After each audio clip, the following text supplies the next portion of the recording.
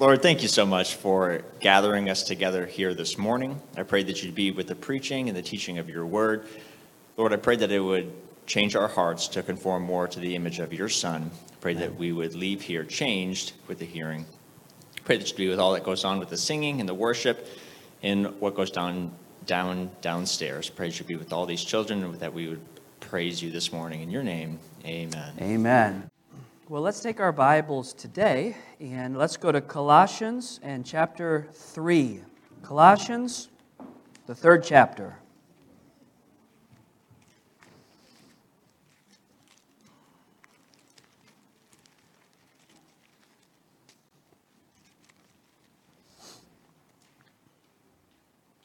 As you turn there, we will get ready to quote our theme verse together, which are actually three verses, 16, 17, and 18 of chapter 1. And this has set the tone for all of our messages in the book of Colossians. And the theme is Jesus first. So let's start in Colossians 1 and 16 through 18. Let's try this together as we do each week. Ready? If you begin with me. For by him were all things created, that are in heaven and that are in earth, visible and invisible, whether they be thrones or dominions or principalities or powers, all things were created by him and for him. And he is before all things, and by him all things consist. And he is the head of the body, the church, who is the beginning, the firstborn from the dead, that in all things he might have the preeminence. That he might have the preeminence. So we've been looking at what it means to live lives where Jesus is preeminent, where he is first. And we've looked at different aspects of that. And today we come to in the third chapter, we're going to look at verses 5 through 11. And we're going to look at what it means to see in our lives a Jesus first transformation. A Jesus first transformation. Now I want you to see in verse number 5, we're going to read these verses 5 through 11, and then we'll work our way back through them. But look at Colossians 3, look at verse 5, what it begins with. It says, "Mortify, therefore, your members which are upon the earth." Now, I want you to mark a couple of things. First of all, that word mortify, you probably don't use that very often in your everyday speech. So the word literally means put to death. So if you want to write that down, mortify means put to death. And then I want you to notice the therefore. And this is going to be significant in just a few minutes. The therefore statement is significant. It's going to come up again. It's obviously bringing us back to what we learned earlier. And what we learned earlier was all about the risen life. And that was in the first 4 verses of the chapter. Last week we spoke about our identity in Christ. And because of our identity in Christ, because of who we are in Jesus, because of the spiritual reality, now we're giving some practical steps to take. And so first of all, in verse 5, he says, "Put to death your members which are upon the earth. Fornication, uncleanness, inordinate affection, evil concupiscence, and covetousness, which is idolatry.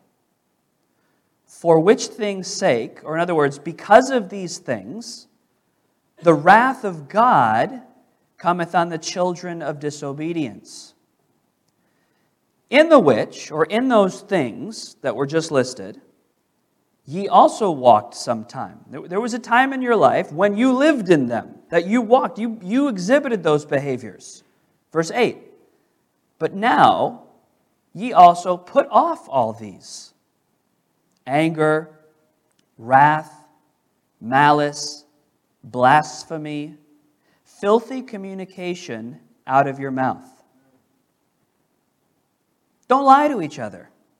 That's pretty straightforward Christian advice there in verse number 9, right? "Lie not one to another, seeing that ye have put off the old man with his deeds, and have put on the new man, which is renewed in knowledge after the image of him that created him, where there is neither Greek nor Jew, circumcision nor uncircumcision, barbarian, Scythian, bond, nor free. Say this concluding statement with me. Ready? But Christ is all and in all. Let's ask for the Lord's help as we continue. Lord, please help us to understand the Scriptures. Lord, we need the Holy Spirit. We need Him to meet with us this morning, to speak to us through the Word. We can read the Bible, we can preach about the Bible, but Holy Spirit, if you are not moving in our hearts, teaching us and making this applicable to our lives, Lord, then we're not going to get anything today. And we want to receive from you. We want to receive the word that you have for us. And we're incapable of understanding on our own, and I am incapable of accomplishing that. I realize that I cannot change minds and change hearts. Only you can do that. So please move among us today. We're humble. We recognize that we need you. In Jesus' name, amen. So as we speak about transformation, I think you saw that there were some practical things, even a list of things that were revealed to us in this text. Now, we're talking about, if you kind of picked up the whole theme of the passage, you'd notice that he's speaking about the fact that we're a new creation in Christ. And so, really the direction of this whole section of the chapter, and this is part 1 this week, and next week will be part 2, but the whole direction is that we are to live out the reality of our new creation in Christ. Now that's a choice that we have to make. Last week we talked about, and you can actually back up to chapter 3, verse 1, if you're risen with Christ, seek those things which are above. In verse number 3, look, verse number 3 was a key verse last week, Colossians 3:3. For ye are, and he's speaking to Christians, ye are dead, and your life is hid with Christ in God. And so that was the spiritual reality, that everything about you before Jesus, because of the cross, everything about our lives before Jesus died. Paul would speak about this in Romans chapter 6, about the old man and the new man, the old person and the new person in Christ. It's hard to believe sometimes that we literally have, the Bible teaches that we as Christians, we literally have a new person inside of us that has been renewed in Christ. It's hard for us to really believe that sometimes because we still struggle with old temptations and desires, don't we? We still have parts of our lives that resonate with who we used to be. And so you'll find this theme throughout the New Testament that it starts with simply believing, just simply accepting the truth of God's Word, that He told us that because of the power of the cross, the old me is dead. And I do not have to live a slave to my old desires. I don't have to live a slave to my old behaviors because that identity is done. So now I'm free. I'm free to live by the power of Jesus. And sometimes, I actually spoke a little bit about this last week because obviously that's what the first verses are about. And one of my sisters sent something to me it was a song and then a statement from a pastor who literally was saying this very thing. Like, you wake up in the morning and you don't feel like you're so different, but you have to believe that you've been transformed. You have to believe that there's a new power residing in you. You have to believe that the Holy Spirit is with you. And so then as you face those choices, if you start by just believing that God wants to change your life, it will happen. But it starts with believing. In Romans 6, Paul would say you have to reckon. In other words, you have to realize that you're different than you used to be. And then when you act in faith, then you'll experience a new power transforming your behaviors. Well, that's what this chapter is going to be all about. So there's living as new creatures in Jesus. Notice on the bottom of first page of your handout today that we are a new creation in the Spirit. You have both a spiritual existence and a physical existence. Is that a newsflash to anybody? Or you're like, yeah, I guess I kind of understand that. But think about it for a minute. As a Christian, you are both a physical person and a spiritual person. Now, your spirit has been completely transformed. That part of your salvation is complete. It's done. But has your body been fully saved yet? Yes or no? If I were to ask you, are you saved this morning? Well, you would say, I hope if you know Christ, you would say what? You would say, yes, I'm saved. And when you say that, you're thinking in terms of your eternal destiny, right? You're thinking of the fact that someday you know because of Christ that you will stand before God and you'll never face judgment for your sins because you've been rescued, you've been saved. But if we broke it down into the nitty-gritty details today, the fact is this: right now, your spirit is fully saved.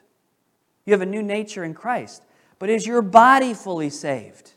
No. When will that happen? At the what? What was that? At the resurrection. At the resurrection, you will receive a new body, a glorified body.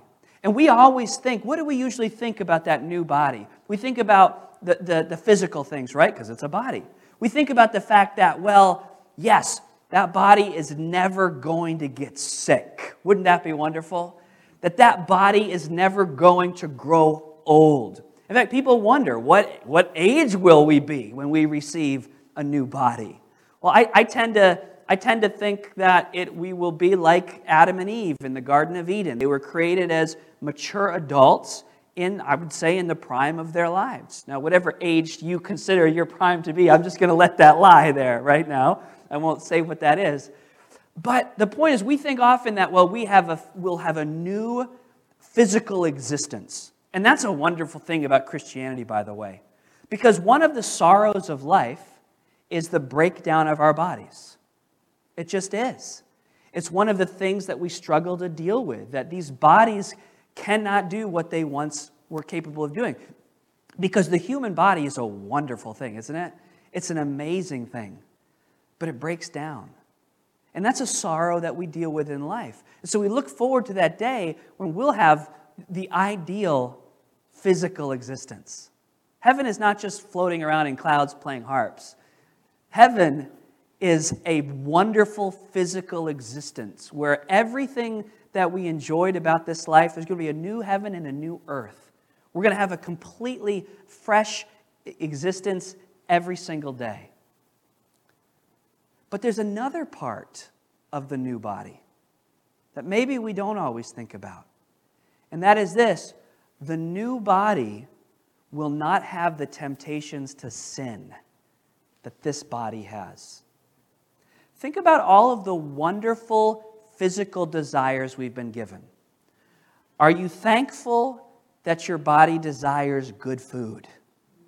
It's a wonderful physical experience, yet it comes with it the temptation to overindulgence, doesn't it? And that wonderful gift of appetite that God has given us has been corrupted because the body has fallen. And so that wonderful desire to eat and enjoy taste, it becomes sometimes self-destructive, doesn't it? You can take that with I would say you could take that with every physical desire. You have desires to enjoy recreation, right? And enjoy purchasing things to fulfill physical needs. That is corrupted and self-destructive. All these desires we have: food, feelings of pleasure, sexuality. These are wonderful gifts of God, but because the body is corrupt, it takes the good gifts of God and makes them self-destructive. That's the heart of sin. Sin destroys. The devil's effect in the world was to take a wonderful creation and corrupt it. It's a cursed existence. Yet in the new heaven and the new earth and in the resurrection, we'll have bodies that will enjoy we don't quite understand what the new heaven and new earth physical pleasures will be. We know that there's food. We know that Jesus said that sexuality is done away with. We will be like the angels, so we won't have that part of our being. But we will have other physical pleasures that we enjoy. But they will be without the proclivity and the tendency to sin. But right now you don't have that. You don't have it. Okay? That part of you isn't saved yet. You need to ask God to save your body every single day. Every single day you need to say, God, and in fact, Paul puts it this way. He said, who will save me from the body of this death? He says that in Romans, I think it's chapter 7. The good that I want to do, I don't do it. And what I don't want to be doing, guess what I find myself doing? Those things. And he says, O wretched man that I am, who will save me from the body of this death? Because there's a spirit in me that wants to please God, but there's a body that wants to serve itself. It's a theme of Paul's writing.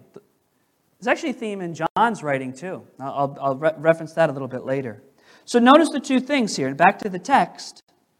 There's a new creation in the Spirit.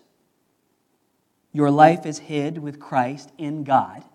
Just as Jesus is in heaven, guess what? Spiritually, you are. That's your new identity. But then there's a new behavior that needs to take place in my body, because in verse number 5, mortify therefore your members which are where? I'm in verse 5 now. Mortify therefore your members which are where? On the earth. Well, all of me is on the earth. Actually, not really. There's a heavenly part of you, the spiritual part of you. But then there's part of you that is just left here. It's stuck here. Your members. Members literally means your physical parts. And members, both not just physical parts, but emotional parts, desires, feelings, all of that. So in Romans, let me give you a reference. In Romans 8:5, this is another place that Paul speaks of it. For they that are after the flesh. In other words, their nature is a physical nature. If you have a physical nature, naturally people who are physical, their concern is what? If all you are is physical, your concerns are what? Physical. But those who are spiritual beings, their concerns can be what? Spiritual. So, back to the text then. Let's look. I've got just 3 simple statements on the back of your handout, and we'll walk through these right now as the Scriptures explain to us. Number one, my new nature brings a new way of living. My new nature brings a new way of living. Verse number 5 again. Mortify what? Well, before there, I want you to see that key word. Mortify what? Therefore. And I know it's a bit of a trite expression, but it does help to say whenever you see a therefore in the Bible, you should look and see what it's there for. All right? Sorry. That is helpful, though, because it's a little reminder that don't just, because sometimes we're just not used to reading this kind of language, and so we're just like, oh, mortify therefore. The therefore is linking us back to this whole point in the first few verses, that we're risen with Christ, that our life is, that we're dead, and our life is hid with Christ in God, and that when Christ shall appear, we're going to appear with Him in glory. So what he's saying is, out of the reality of your new nature, out of the understanding that everything is new and spiritual because of Christ, because of that, here's some practical things to do. So you'll see the structure of the chapter. It's really interesting, and this kind of sets you up for next week as well. So the structure of the chapter is verses 1 through 4, you're a new person in Christ.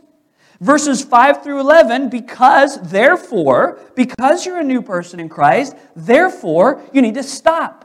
You need to mortify. You need to put off. This is the theme of verses 5-11. But then skip down with me to verse number 12 and look at the structure in verse number 12.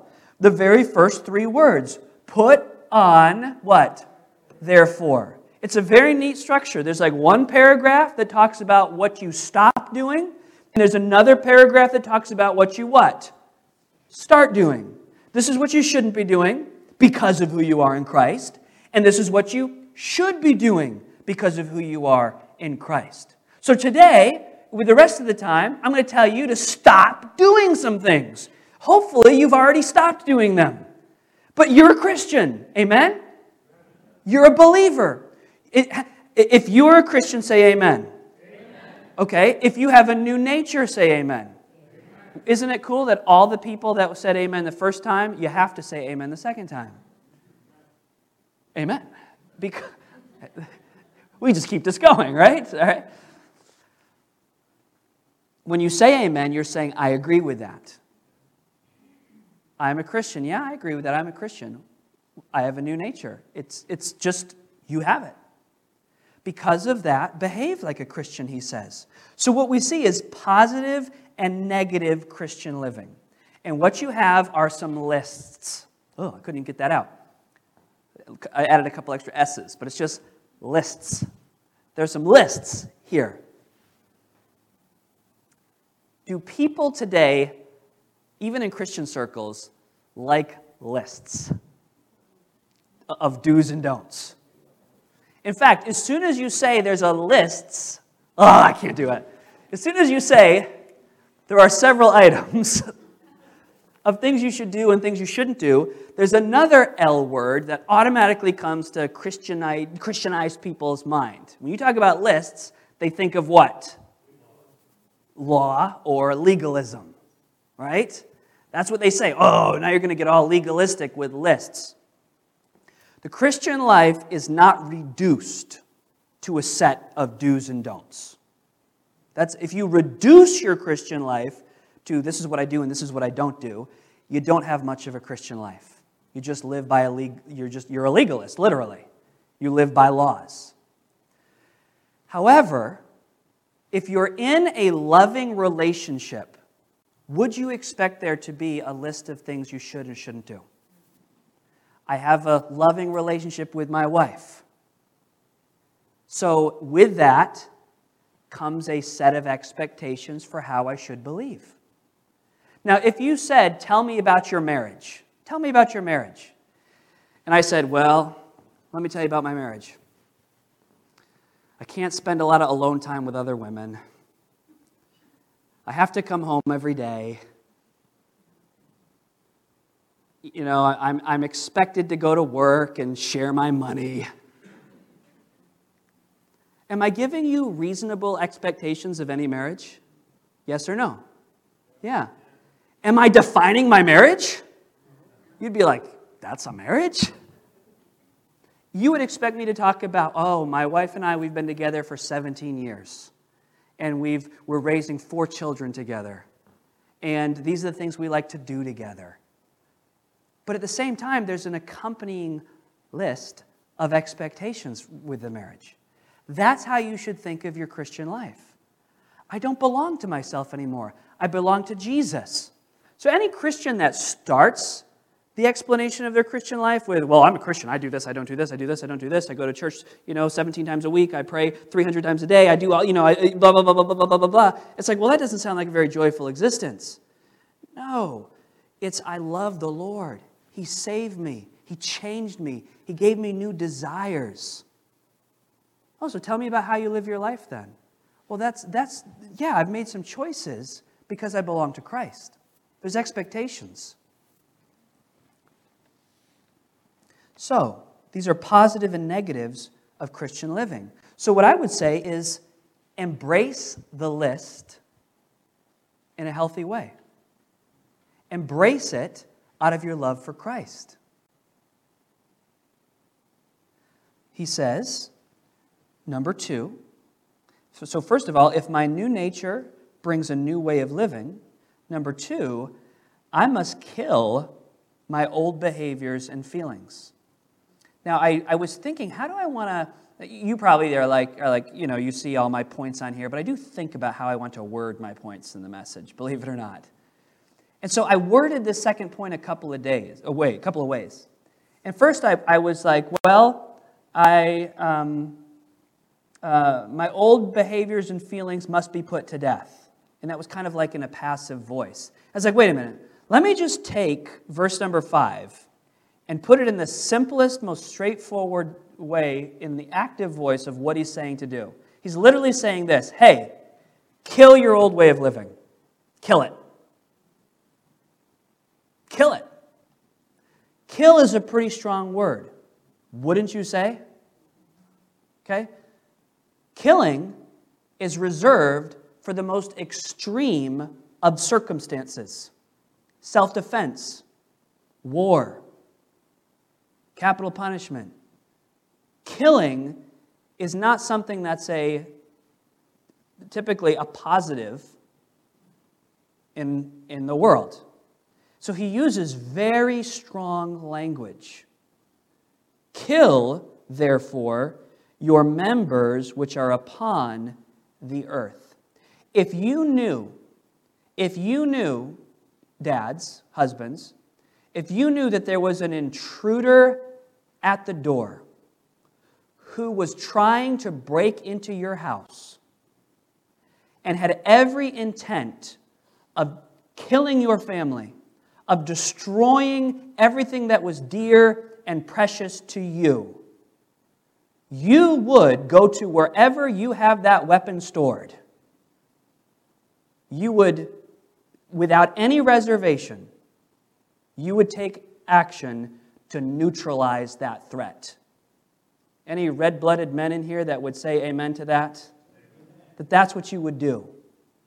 I read an article by a well-known Christian author one time. This is a tangent. You'll just have to put up with it.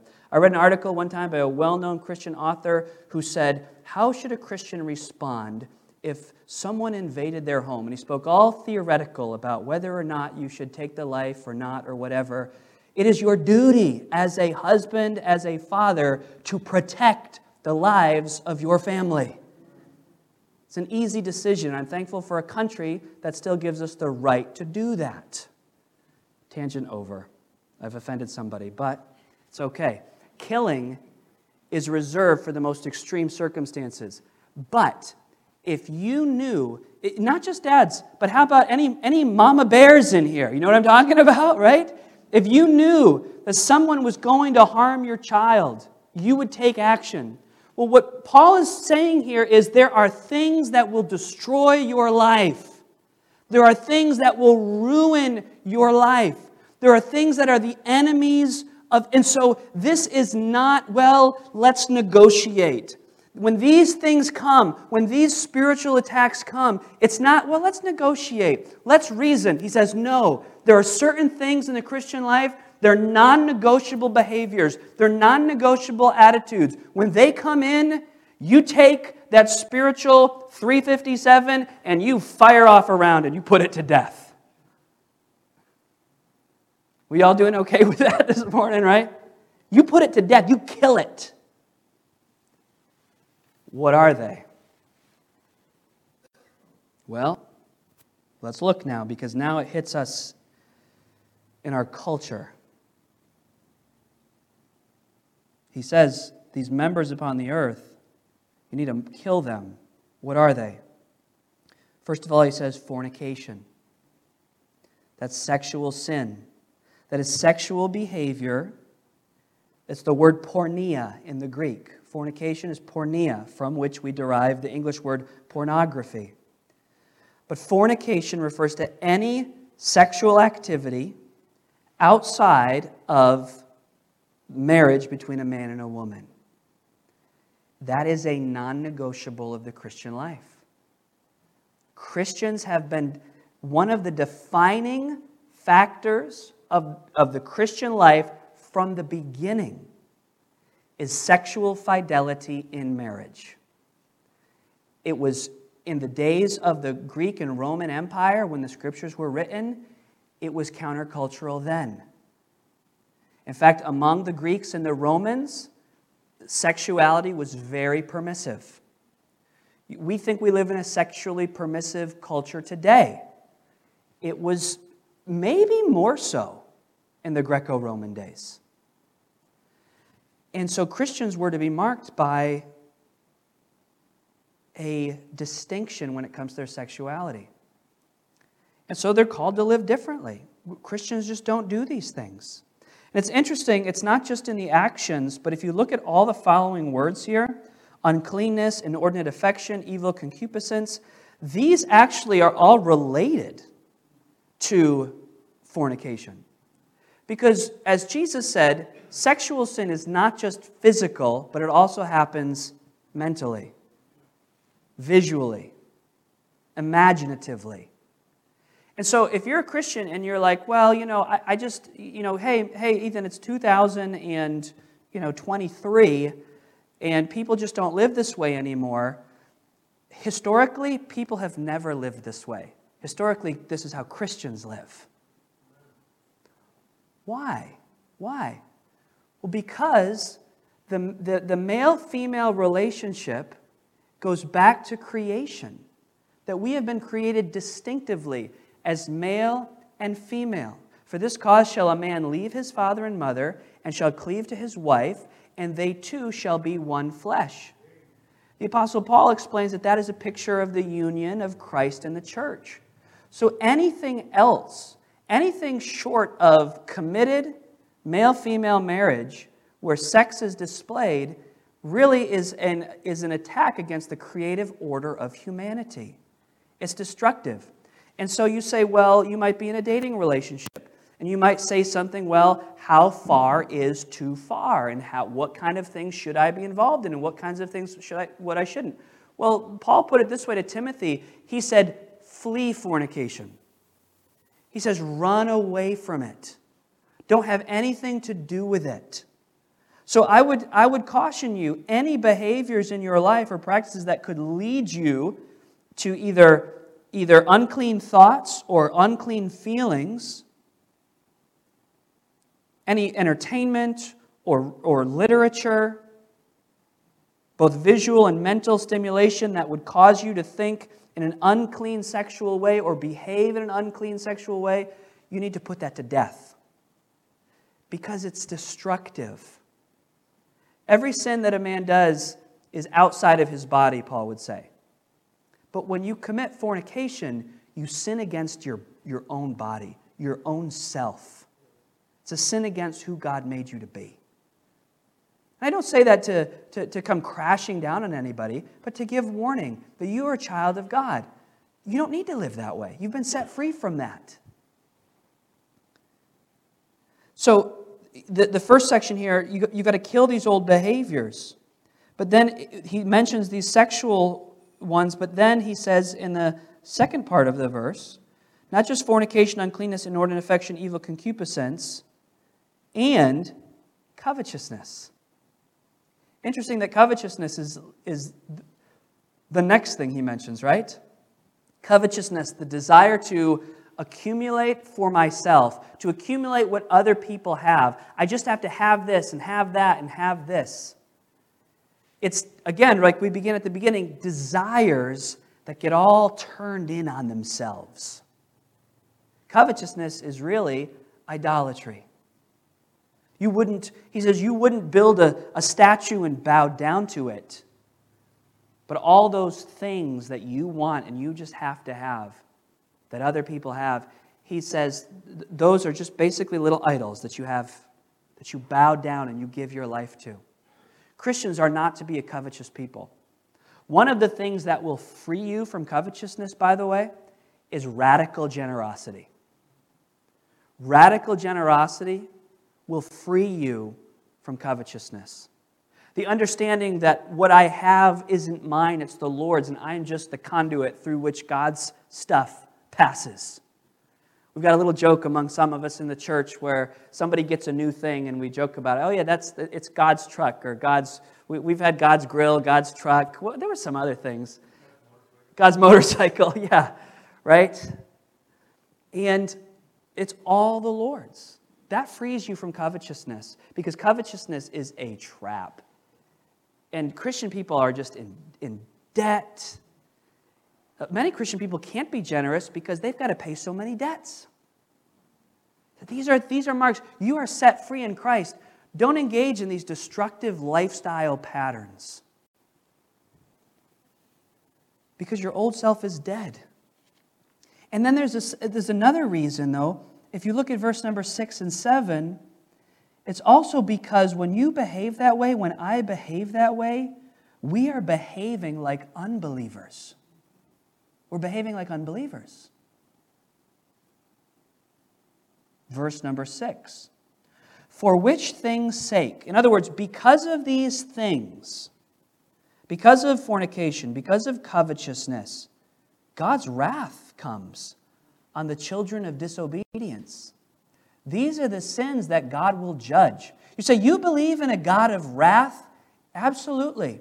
Because just like you, if you're a father or a mother, would deal in the strongest of terms with anything that would destroy your beloved children and your family, God is passionately angry and actively angry against sin that is destroying His beloved creation. That's why He's a God of wrath. Because sin is destroying what He loves so much, which is our souls, which is us. That whole statement, love the sinner and hate the sin. That's the heart of God. To say sin is destroying. So if men and women are resolute in their determination to continue in sin, they are basically saying, rather than being the beloved of God, I will set myself as the enemy of God. You see, in fact, listen, let me get very specific. When you commit fornication, you are destroying someone else that God loves. You say, well, it doesn't matter what I do. It's just me. When you commit fornication, that person you are sinning with, you are also sinning against. When you view pornography, you are objectifying and participating in the destruction of a soul, of a young man or woman that God loves.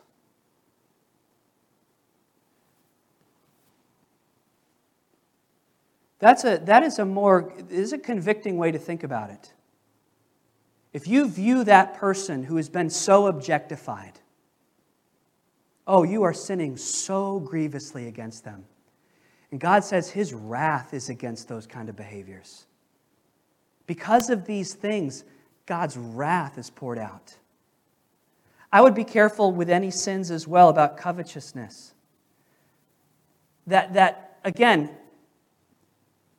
so many people their lives have been destroyed because of our consumption of greed.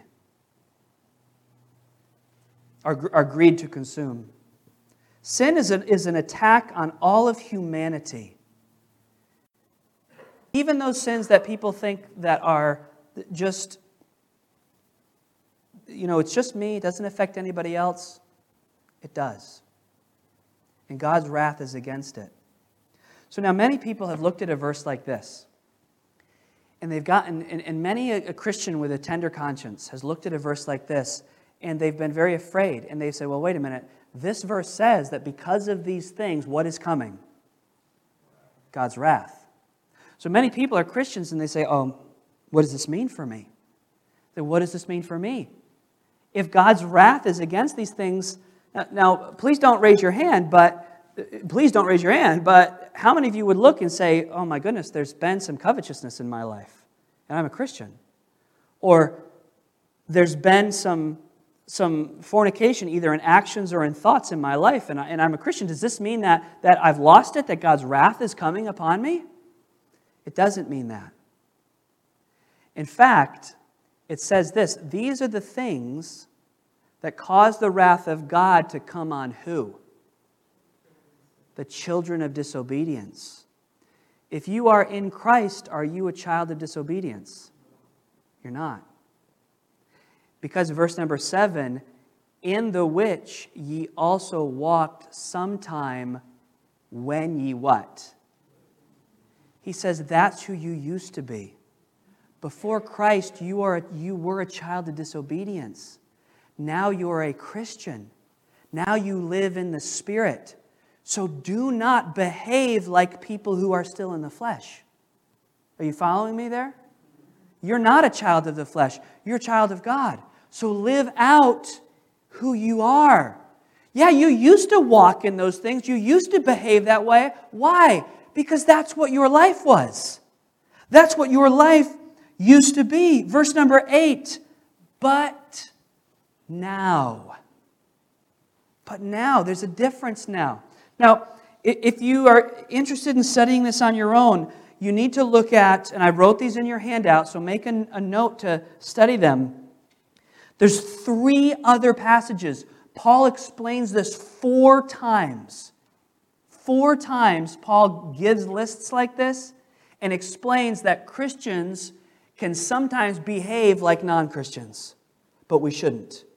And if you want to see how neatly these all parallel, you could look at 1 Corinthians 6, you could look at Ephesians 5, and you could look at Galatians 5. I would encourage you to do that later on, to compare these passages. They basically all say the same thing. Hey, the way you're living is the way people who are lost and on their way to hell behave. And so the motivation should be, wow, Christ died for that sin so that the wrath of God, so I could escape the wrath of God. Why should I find pleasure? Why should I find joy in the things Christ died for? Pastor John MacArthur said it this way. He said, Christians should not be entertained by the sins for which Christ died. We should not be entertained by the sins for which Christ died. My new nature brings a new way of living. So I must kill my old behaviors and feelings. And he continues in verse number 9, or verse number 8. But now also put off all these. Now you'll notice that some of these are feelings and some of them are actions. Anger, wrath, malice. This largely deals with how you feel about other people. Blasphemy, filthy communication out of your mouth. That's dirty talk. This is not new to our century. People have always spoken dirty ways and used foul, perverse language. Verse number 9. Don't lie to each other, seeing or because you have put off the old man with his deeds. With his deeds. Now, if God has convicted your heart this morning, you need to repent as a Christian. If God has convicted your heart and you say, no, there's something in my life is not lining up with who I am in Christ, do not waste this opportunity. You need to confess that sin and forsake it today. Because Christ makes a difference.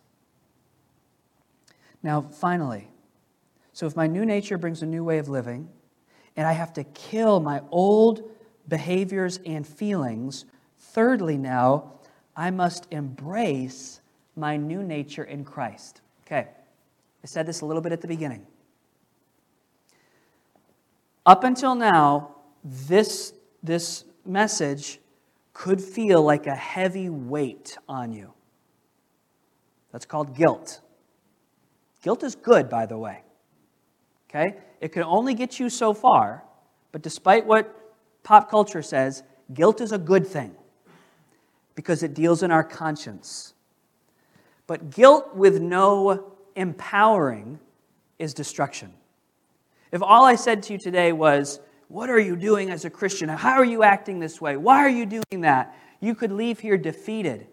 But if we look at the end of the passage, what it says is this: you now have power to not live that way. You have power to change. You have power to be transformed. Will you believe that? Will you believe that you are not in bondage to those things? He says this.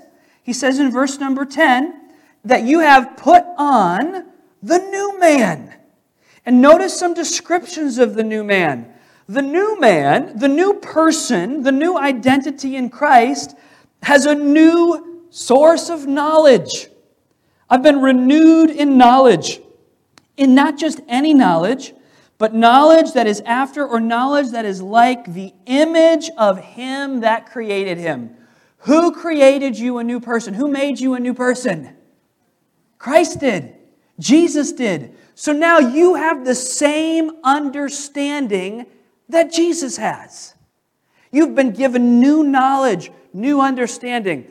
In fact, if you are here and you do not know Jesus Christ as your Savior, you're probably sitting there thinking this. Like, okay, well, I want to sleep with as many people as I can. I want to get as much stuff as I can. I don't see anything wrong with that. Just because, some preacher tells me I shouldn't, just because some book tells me that's wrong, I just don't believe that. Okay. But if you're in Christ, you'll think very differently about it. If you're in Christ, you have that knowledge that says, wait a minute. If you're in Christ, it all resonated with you. You're like, yeah, that did have me in bondage. And in fact, the Holy Spirit might be speaking to your heart now and starting to change your thinking. And you may have started listening to this message and been like, oh, I like doing all those things. I'm going to keep doing them. But now you're like starting to see, you know what that is? That's repentance. That's the Holy Spirit. The Holy Spirit who supernaturally speaks to your heart and says, no, you don't really want to continue in sin. It's going to destroy you. There's a better life. There's a better way. Why? That's the renewed knowledge in Christ. That's what only God... See, I can't make anybody a Christian. Nobody can decide to become a Christian. The Holy Spirit has to open our hearts and give us a new understanding. And at that point, He says, will you say yes? He's calling all men everywhere to repentance. That's what the Holy Spirit does. He moves in our midst, and He does that with the lost, bringing us to Christ, but He also does that with believers. It's a wonderful thing. Don't be like, oh, if I confess that sin, if I changed, the devil wants you to think, if I changed, my life would become hard and difficult and I'd be guilt-ridden. No, if you said yes to the repentance that God wants to do, you would walk into liberation and freedom. Because there's a new knowledge. My dad would give this illustration. I think other people have before, but you've heard his testimony. Most of you have. If not, my dad's testimony is that he was addicted to alcohol and the use of drugs and just things that were just living the life that a lot of people live in the world. And now he's in Christ and he would tell people, you know what? I've heard him say this for shock value. I drink all the beer I want to drink. I smoke all the pot that I want to smoke. People are like, whoa, I thought you were a pastor. Like, yeah, well, there's a new knowledge. There's a new desire. I don't want any of those things. Now, does that mean that the temptation never creeps back into our lives? No. But once we get back in the Spirit, we're like, I don't want that. Parts of my flesh might be like, oh, yeah, remember that? That was good. But when I get back in the Spirit, I'm like, oh, I don't want that. There's a new knowledge after the image of Him that created him. New knowledge. But secondly, there's no excuse. There's no excuse. There's no limitations. There's nothing holding me back. Somebody might say, oh yeah, but you don't know where I came from. Anybody in here resonate with that? You don't know where I came from? And I don't. I mean, a lot of people would say that I've lived a pretty privileged life. I can't do anything about that. Sorry, all right? That's my reaction to all that stuff. Sorry. So I cannot resonate with you if you had a difficult childhood. I can't really identify with that, and I don't try to. I'm not going to pretend that I understand what that was like. if you were discriminated against in your life. I admit, I don't resonate with that. And I try to empathize, but I'll never be able to fully understand that. But can I tell you, we have a high priest, the Lord Jesus, who was in every way tempted the same way we are. He was marginalized. He was persecuted. He was impoverished. He was slandered. He was abused. Ultimately, the greatest injustice that has ever been done was committed against our Lord Jesus Christ. And because of that, we can find hope in verse number 11, where there is neither Greek nor Jew, circumcision, uncircumcision, barbarian, Scythian, bond, free. You see, in the church, they could have been like, well, Paul, this is an easy message for you. You're a Hebrew, you're of the circumcision. He says, listen, in Christ there is no circumcision. Yeah, but I'm a slave in a Roman household. Anybody in here can resonate with that? Didn't think so. But I'm a slave in a Roman household. And he says, hey, even you can do it. Because in Christ, there's no slave and there's no free. In Christ, there's no very religious and unreligious. There's no educated and uneducated. There's nothing. All of the social distinctions and social strata that we think gives us privilege or no privilege, all of that's been eliminated at the cross. Because at the cross, friends, we are all nothing and we are all everything. At the cross, we are all as guilty and vile as the worst. And at the cross, we are all as loved and magnificent as the greatest. There's nothing holding you back from being everything any of us can be in Christ. There's nothing that says that you cannot have the greatest, most liberated, most free Christian experience as the greatest heroes of the faith. Why? Because it's not about who you are. It's not about who I am. It's Christ. He is everything, and He is in everyone. You are my strength when I am weak. You are the treasure that I seek. You are my all in all. For each and every one of us, it's Christ. We just say that. Christ is all and in all. Even as I was preparing the message, I almost missed the simplicity, and I just changed the word all and it with a synonym, and it just was more real to me for some reason. Christ is everything, and He's in everyone. He's all. And He's in all of us. So you see, it really begins where it started. And where it started with, this is who you are. You are in Christ. So live like you're in Christ. Put these things out of your life. And next week, we'll see what to put into our lives. But maybe right now you're just a little unsure what to do. Maybe you've been convicted this morning. Maybe the Holy Spirit has said, you know what? There's covetousness there. There's sexual immorality there. I'm not saying it's going to be easy to change, but it is simple. The simplicity is this.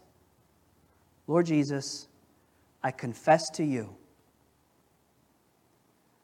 that I am finding pleasure in the sins you died for. Please forgive me. The Bible says, speaking to Christians, if we confess our sins, He's faithful and just to forgive us our sins. Back to my illustration earlier of a marriage. You can sin in a way that damages the relationship. And human relationships aren't always restored, sadly. But we have a Father in heaven who longs for the relationship to be restored, who longs for us to come back. And as much as you feel like you've embarrassed the name of Christ or you've not lived up to who Jesus has called you to be, He is just waiting for you to take one step. To take one step that says, Jesus, I want to come back. into the fullness of our relationship. But maybe you're here and you don't have that relationship with Jesus. Maybe you're here and you've just lived in your sin and you've never even thought anything about it. Well, this is the way I like to live. This is the way I want to live. Well, there's a judgment for sin. Jesus took the judgment. If you will confess your sin to Him and say, Jesus, I repent of my way and I put my faith in you and you alone, the Bible says even the worst sin can be forgiven and you can become a child of God. You can stop being a child of disobedience, and you can become a child of God by simple faith in the Lord Jesus Christ, and He'll change your life. You won't be perfect overnight, but He'll start to change you. So let's make some decisions right now. Let's not waste the message. Let's bow our heads, let's close our eyes, and let's speak to the Lord. Now, as you bow your head, as you close your eyes, we come to this time of prayer. The first question is, have you received Jesus as your Savior? Has there been a time in your life you can say, yes, I am sure. If not, make that decision right now. If you're not sure you have ever truly become a Christian, the Bible says if you will admit your sin, if you'll believe in Christ, if you'll call on His name, He'll save you. So I'll lead you in a prayer. There's no magic formula to the prayer. It's really the condition of your heart. But if you're ready to make sure your faith is in Christ, you can pray something like this. Say, Dear God, I admit to you that I'm a sinner. I live my life my own way. But I believe that you died for my sin. And I believe that you rose from the dead to give me a new life. I turn from my way, and I put all of my faith in you and you alone. I'm trusting you, Jesus, to save me. Please save me. Please save me. If you did that for the first time today, or you made sure today, would you let us know? Maybe put it on the connection card. Maybe you still have questions and you'd like to talk with somebody. Put that on the connection card as well, and just leave it in the box on your way out today. I want to pray for you. If you made a decision online or listening to the message, would you send us a private message so we could pray for you? Christians, let's take the rest of these next moments. The piano's going to play softly, and we're going to have a time of reflection. Would you just talk to the Lord? Confess your behavior to Him and ask Him to help you change, to give you that transformation. It might involve some difficult conversations. It might involve some new relationships or some changes. But whatever it is, listen to the voice of God this morning as we pray.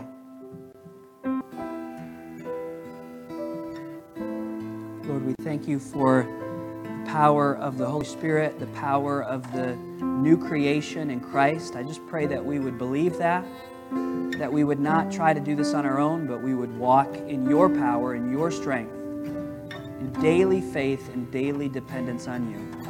Thank you for how you speak to us. Thank you for your unconditional love for us in Christ. In Jesus' name I pray, amen. We are so glad that you've taken the time to join us today. If you've been blessed by the message, or if you have placed your faith in Jesus today, we want to hear from you. Maybe you still have questions about what it means to have a personal relationship with Jesus. Please let us know, and we would love to answer those questions from the Bible. We would also be happy to provide you with the Bible and other free Christian resources to help you grow in your faith. You can email us at info@mountgreylockbaptist.com or send us a message on Facebook. You could also call us at 413-662-2107. We would love to hear from you, and our desire is to be a blessing to you in any way that we can. God bless.